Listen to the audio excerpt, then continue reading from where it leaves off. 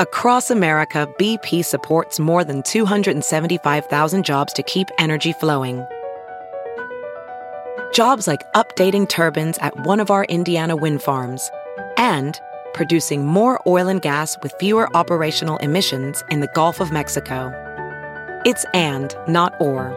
See what doing both means for energy nationwide at bp.com/investing in America.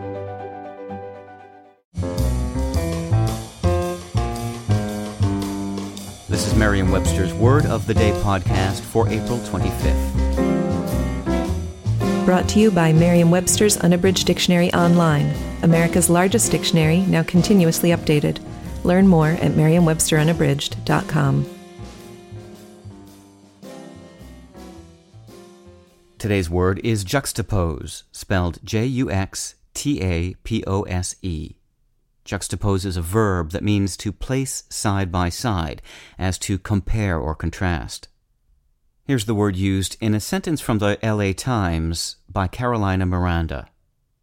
ESPN posted an image of poverty outside Havana's sports stadium last week to juxtapose the well-kept stadium with the shabby neighborhood around it. A back formation is a word that has come about through the removal of a prefix or a suffix from a longer word. Etymologists think juxtapose is a back formation that was created when people trimmed down the noun juxtaposition.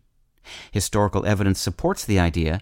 Juxtaposition was showing up in English documents as early as 1654, but juxtapose didn't appear until 1851.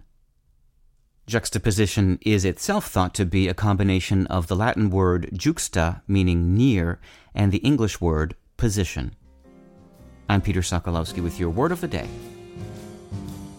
Visit the new Merriam-Webster Unabridged, America's most comprehensive online dictionary and the best source of current information about the English language. Get started today at merriam-websterunabridged.com.